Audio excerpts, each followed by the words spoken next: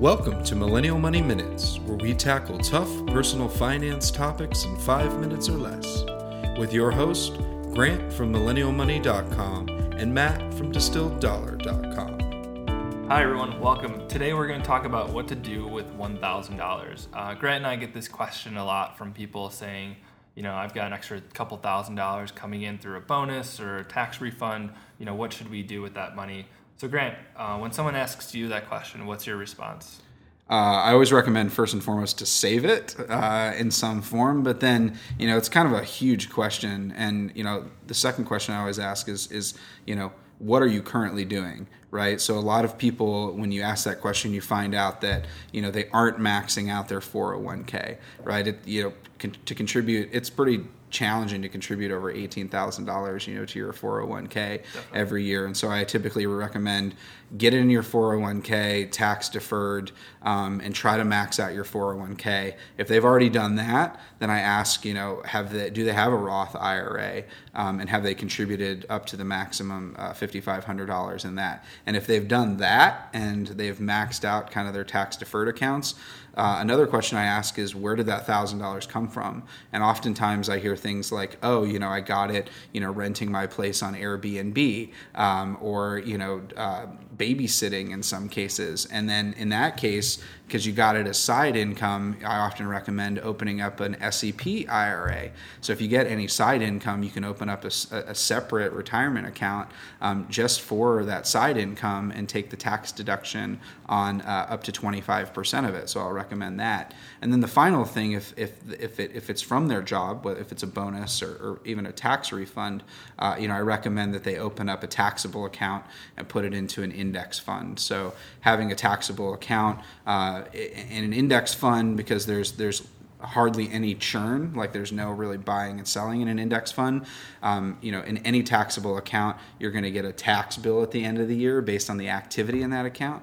And so, putting it in an index fund, your tax bill is literally almost nothing at the end of the year, and it's able to grow and compound over time. Definitely. What about you, Matt? Yeah, I like the index fund idea too, because it's simple, it's effective, and it lets you get back to making that next $1,000, right? So for me, the question, I think it's sort of like, what do I do with this? Well, then, that question opens up a lot of other questions. And like you said, you need to get the holistic picture.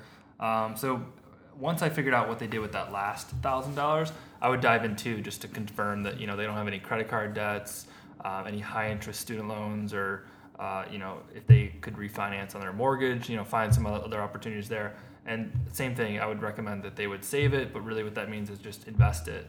I would recommend going through, taxable accounts, and then after that, open up an index fund. And I know we were talking about this before, but, if they're not that excited about an index fund, I think it's an okay idea to pick, a couple stocks that they really like. And maybe that'll get them excited about investing, and they'll start learning more about investing, and that might be something that will, might not be a high ROI today, but, over time, just kind of picking through things might help.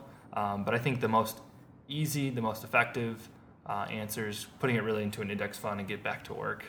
Yeah, I think, and just saving it in some fashion, even at the bare minimum, if you don't invest it, just save it, put it somewhere that you really can't get at it. I know one person who had such an online sort of spending problem that literally when they'd get a bonus, they'd take it out all in cash and just keep the cash.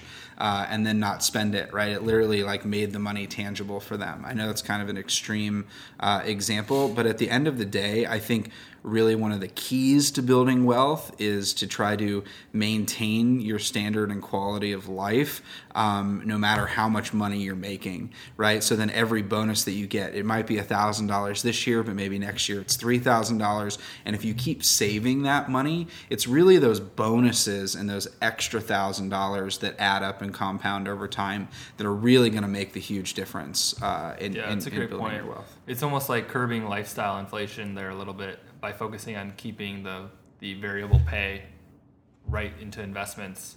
Another thing too is, if you do get $1,000 from, say, a tax refund, and there's a couple of big purchases that you want to make, I would say, let's say you wanted to buy a brand new TV for $1,000, if you're gonna do that with that money, I would then encourage you, let's say you buy the TV for $1,000, then try to save up an extra $500 or something to invest. So this way, that one-time cash inflow is not just solely for purchases. If you are making that purchase, split it up, try to save up and invest so you got something else going on at the same time. So hope this was helpful, and we'll chat with you soon. Thanks for listening to Millennial Money Minutes. If you liked this podcast, please leave us a review on iTunes and subscribe. If you want us to cover a specific topic, use #MillennialMoney on Twitter or visit millennialmoneyminutes.com.